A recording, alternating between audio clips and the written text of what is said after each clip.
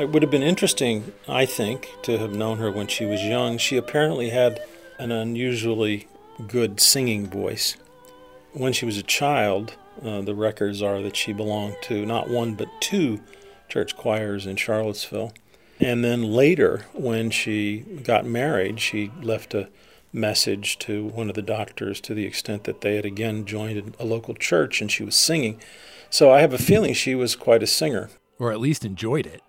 That's the legal historian Paul Lombardo talking about the amateur singer Carrie Buck. We'll hear more from him later in the episode, but first, let's hear about the 1920s Supreme Court case that made this woman famous. She immediately understood that something wasn't right. She'd seen that look before, the deep-set eyes gone dead, the mouth stretched into a sneer, and his bow tie. She'd come to genuinely fear men in bow ties. He called her name, Miss Buck, and then led her into a small, windowless room. He told her to undress, and the rough edges of his voice reminded her of her old neighbors in Charlottesville, the way they sometimes scolded their dog. The room was chilly, but she did as instructed. The hairs on her arms stood up. Charlottesville seemed a lifetime ago, didn't it? But it had only been 3 years since her foster parents had sent her away to Lynchburg, since she'd been forced to abandon her newborn daughter. And 9 months before that, that's when she'd first seen that look, trapped in a different kind of room with a different kind of man. The hairs on her arms had stood up then, too. She changed into a hospital gown, the whole time looking at her feet, hiding whatever she could. Whatever happened from here on out, she knew this much. Her body was not her own.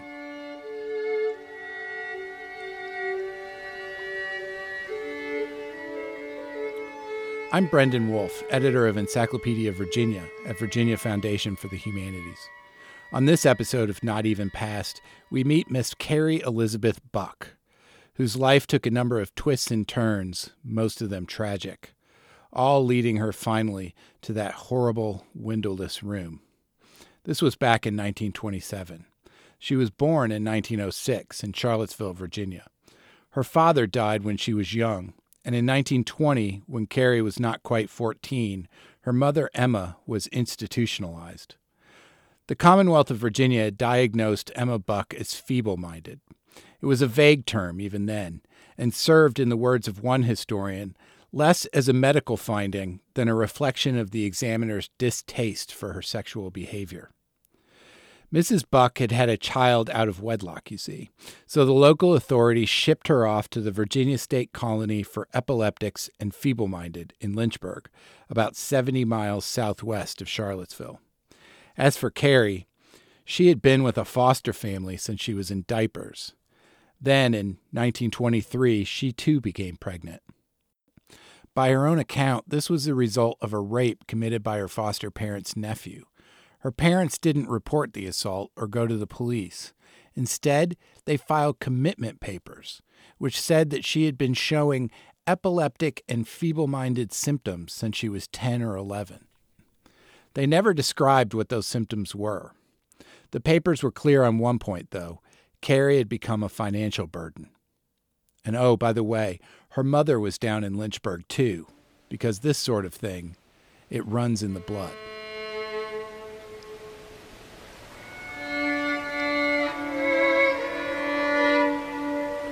If Carrie Buck's foster parents had been looking to clean up their nephew's mess and maybe also save a few dollars, they found an eager ally in science. The word eugenics was coined in 1883 from the Greek roots meaning well-born. The idea was that humans could be bred in similar ways to plants and animals.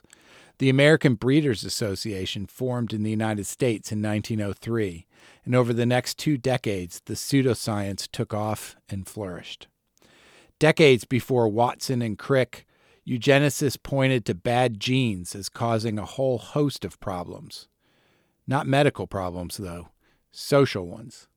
Everything from low intelligence, shiftlessness, and alcoholism to promiscuity, prostitution, and other more serious crimes.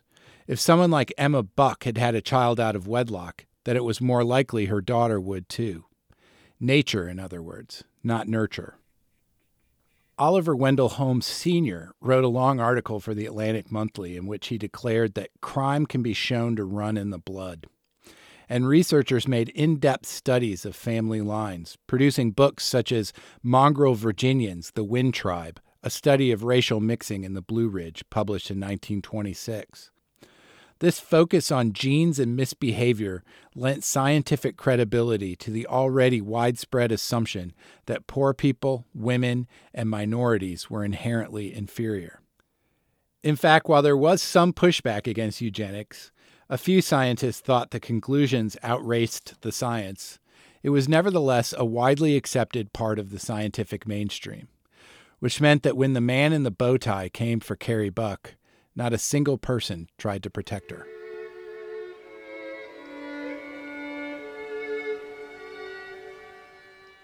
A decade earlier, when the authorities came for his wife and daughter, George Mallory stood up to them.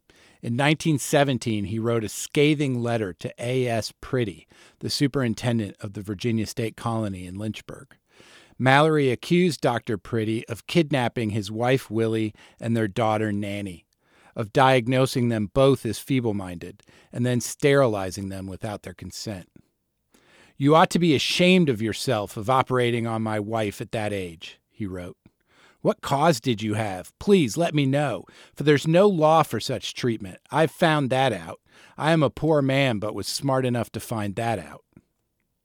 Actually, there was such a law, and when Mr. Mallory sued anyway, the Virginia courts upheld the sterilizations. The court action had another important result, though. It convinced Dr. Priddy and others that a new law was necessary. They wanted to make sure that their sterilizations would be lawsuit-proof. They had looked into the future and seen more Mr. Mallorys, every bit as angry, but this time armed with better lawyers. So they put their heads together and came up with not one, but two sets of laws. The first, passed in 1920, required the state to cover all costs of any lawsuits, and it retroactively legalized all commitments of all inmates at the state's mental institutions. The second, passed in 1924, explicitly authorized sterilizations and set out a series of legal safeguards designed to protect the state from challenges. All they needed now was a test case. This was 1924. As it happens, the same year, Carrie Buck arrived in Lynchburg.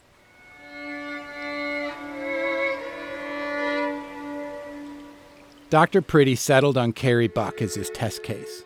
He drafted a sterilization order. He asked her state-appointed guardian to appeal. He hired the very lawyer who had drafted the laws to represent the colony. And then, remarkably, he convinced a former member of the colony's board and a supporter of sterilization to defend her. In Buck v. Priddy, the county court heard testimony from a number of people who either didn't know Carrie Buck or who barely knew her. They all attested to her feeble-mindedness. Expert witnesses then explained eugenics. Dr. Joseph S. Desjarnette, who superintended the asylum in Stanton, explained how it ran in families, all the way back to Adam if you looked carefully enough. He was a little off himself on some things, the doctor said, half-jokingly. The state's case was thorough and damning, and in the end concluded that sterilization was best for Carrie Buck and for Virginia. As for the defense, they called not a single witness. The court ruled for the state, and the case wended its way through the appeals process. Dr. Priddy died, and Dr. John H. Bell took his place. On April 22, 1927, the U.S. Supreme Court heard oral arguments in Buck v. Bell. A few weeks later, the justices delivered their ruling, an 8-1 decision in favor of the state. Oliver Wendell Holmes, Jr., himself the son of a eugenics supporter, wrote the opinion. It scolded anyone not willing to make this obvious sacrifice for the public good. And referring to the fact that Emma Buck, her daughter Carrie, and her granddaughter Vivian had all been deemed feeble-minded, Holmes concluded, 3 generations of imbeciles is enough.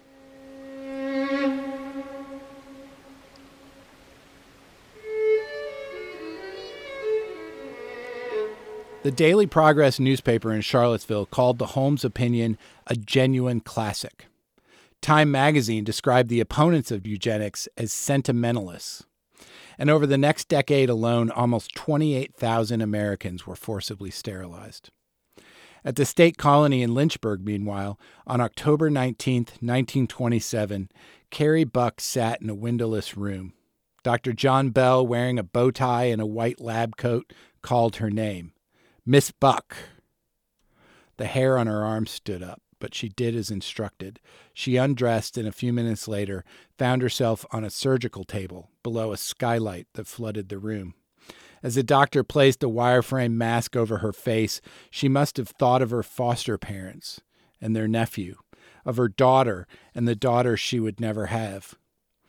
Carrie Buck couldn't have known that historians would eventually find her diagnosis as feeble-minded to have been false, that her daughter would make the honor roll at her elementary school in Charlottesville, or that 75 years later, on May 2nd, 2002, the governor of Virginia would apologize for the shame of eugenics and forced sterilization.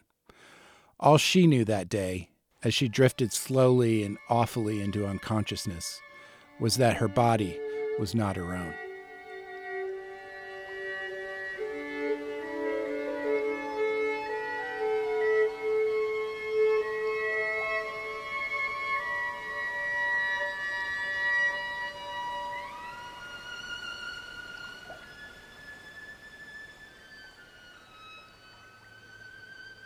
Legal sterilizations in Virginia don't end until the 1970s, and the colony where Carrie was sterilized and lived for 3 years still exists today. It's known as the Central Virginia Training Center, and now it serves a resident population with intellectual disabilities. Not even past producer Miranda Bennett wanted to see what this place looks like now, so she went to Lynchburg. What did you notice, Miranda? It's kind of a creepy place.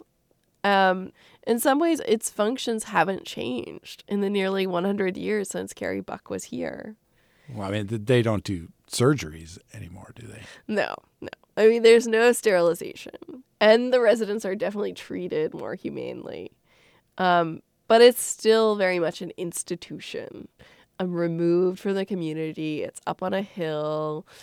It's really remote. And it sort of sits in the countryside, even though it's very close to Lynchburg. And the buildings are still named for these famous advocates of eugenics. So you have Priddy Hall, DeJarnette Hall. And the building where Carrie was sterilized is still standing. So it hasn't really rejected that history exactly. No. And it's interesting. It's like, why didn't they tear down those buildings? Because I would say more than half the buildings that are standing there are unoccupied and unused, including this building where she was sterilized. But actually, up until the 80s, that building was used as an administrative building, and there were offices in there. And there was a skylight, apparently, on the second floor, which was over the operating room. And there were offices right nearby. There are a lot of buildings that just stand there, and they seem like ghosts. It's hard to forget what happened there when the buildings where these sterilizations happened are just standing there still. Is that a bad thing? I don't know. I mean, I think it would be hard to be a resident there. If I were a resident, I would be curious about the history, and because these buildings still stand, and I would wonder who was Priddy, who was DeJarnette, and I think it would be uncomfortable at the least to be there as a resident, being treated in a place where you know that people were sterilized for the very same illnesses, in quotations. These people who are residents there, when Carrie Buck was there, they would have been sterilized. Now we treat them as people with severe needs. But not people whose existence or potential reproduction poses a threat to society. Right. And that seems to be a way to excuse sort of everything that happened then. I mean, well, they thought they were doing the best thing for society. Yeah, I mean, they did. That's the thing that's kind of amazing, is that eugenics was not like just some some stuff that they hid away in the corner. It was something that the best and the brightest minds of that generation believed wholeheartedly in. That was seen as the latest cutting edge science and morality too. Yeah. I mean, it does feel like this memorial for, it feels like not a memorial that recognizes the wrongs of what happened there, but a memorial that just still stands unexamined almost. Yeah, it's totally uninterpreted. So it's just whatever you bring to it. If you bring to it that history, then it's going to reflect back to you those kind of horrors. And if you don't bring that history to it, then like, what is this place? Why is it here? I sort of struggle with how a person there working there could reconcile their work in the same place that these people were working. Well, and maybe that's why it's uninterpreted, because if you were to interpret it, that would raise questions that would be almost too awkward for you to have, at the place where you go to work every day. Right. And I think, I know that it's closing for other reasons, but I think the fact that it's slated to close by 2020 is probably a good thing. Somebody else can deal with remembering that history and what does it mean for modern medicine and what does it mean for our country. Yeah, well, it's hard to really be able to have any perspective when you're the person working there, when you're the person going there every day. You're probably not in the best position to really interpret the place or ask the questions or really make total sense of the history. You maybe need it to shut down and to have find a way to interpret it in some way. And so while you were there, you spoke to someone who had met Carrie Buck. I did, yeah. I talked to Paul Lombardo. He's a professor of law at Georgia State University College of Law in Atlanta. And he wrote a book that came out in 2008 called 3 Generations, No Imbeciles: Eugenics, the Supreme Court, and Buck v. Bell. And in the midst of his graduate research on the eugenics movement, he met Carrie Buck. My goal in visiting her, besides just meeting her, was to verify the one fact which everyone had called into question, which had never really come up during her trial, and that was that her pregnancy was not something that happened because of her voluntary act, but that in fact she had been coerced into having sex and that she had essentially been raped. And I wanted to verify that. She was living in a nursing home. It was a state-operated nursing home. So I drove out to Waynesboro and found the place, which was called the District Home. It was only a couple days after Christmas, and the decorations were still up. It was a surprise to everyone when I said that when I met her, she was working on a crossword puzzle. But in fact, that's what they were doing. They every day apparently sat down with a newspaper, and she and her friend would come up with suggestions for what the solution was. So her ability to use language was not really an issue. She could, she did, she wrote, she left behind letters. Mm-hmm. She was someone who had lived a very simple life, had worked very hard, and she was very committed to her family. Her sister Doris and she corresponded. Her mother Emma was in the colony 2 years before Carrie got there. And when Carrie came to the colony, it was really a reunion.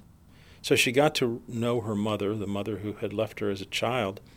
And from 1928 till 1933, there are a series of letters that talk about her desire to get together with her mother. In August of 1933, she writes Dr. Bell, the man who had sterilized her, and she says, I will take the greatest of pleasure in writing you just a few lines to let you hear from me. This leaves me very well and getting along just fine. I am still keeping house. Dr. Bell, I would just love to take my mother out for this winter, and if nothing happens so I can't, and if you will let her come, I will make preparations for her to come and will meet her. I do not have but 2 rooms, but still she is welcome to come and stay with me. We live out in the country. We have a pig and a nice garden and are putting up a lot of things this summer. I have planned on sending her a nice hat, but don't have the money to send it. My husband works regularly but can't get any money for what he does. It sure is hard to get a hold of down here. So she wanted to bring her mother with her in her little house. She never got to do that. Her mother stayed at the colony and died about 10 years later.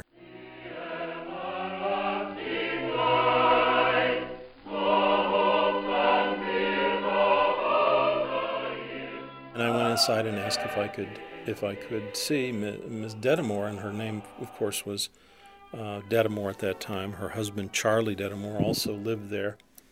They were both in not very good health. As I recall, he couldn't walk at that time, and she was mostly spending her time sitting in a wheelchair. And the point I was trying to get to was to understand what her real abilities were as opposed to the way they had been portrayed when she was on trial by then, 40, 50 years earlier. She was pleasant. She was obviously very tired. She didn't look as if she were sick, but she certainly wasn't terribly active. She didn't talk a lot, and I certainly didn't want to say something to upset this what appeared to me very nice old lady. But I asked her about her awareness of her role in this famous case, and she said yes, of course she remembered that. She seemed a little bit embarrassed about it, which is not surprising. I did not press her to go into great detail about what had happened to her, but I did ask her to confirm a statement that she had made earlier in other interviews, and to verify for me that, in fact, she was not voluntarily pregnant. She did tell me that she had been assaulted. She did tell me that the young man who was involved had been a fellow who promised to marry her, but then he disappeared. It was clear that she felt that she had been poorly treated, and obviously that was the case. I asked him how he deals with studying sterilization and the eugenics movement more broadly after all these years, and he said that part of what motivates him is the resonance he sees in political debates happening today. I think telling these stories, it is about finding out as much as you can and exposing it and trying to understand why it happened and how people like that were victimized, and how the same kinds of impulses that led to their victimization years ago are still around us. When times are difficult, or we think times are difficult, we will find scapegoats and people we can blame things on. And we tend to look down the economic and social food chain, and we blame them for the fact that the economy's bad, or that there are too many people who are coming in who are immigrants, or that there are people who we're spending tax money on who somehow we believe don't deserve it. So that impulse, that social impulse to find a scapegoat, hasn't changed at all. And I think that it reveals to us the groups in society that we have the most contempt for.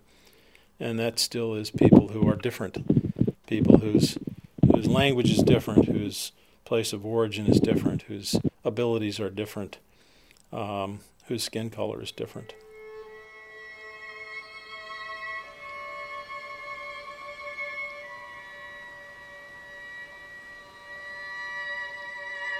To learn more about Carrie Buck and Buck v. Bell, go to encyclopediavirginia.org. Not Even Past is a member of the Teej.fm podcast network. Find out more at teej.fm. This podcast is produced by Miranda Bennett.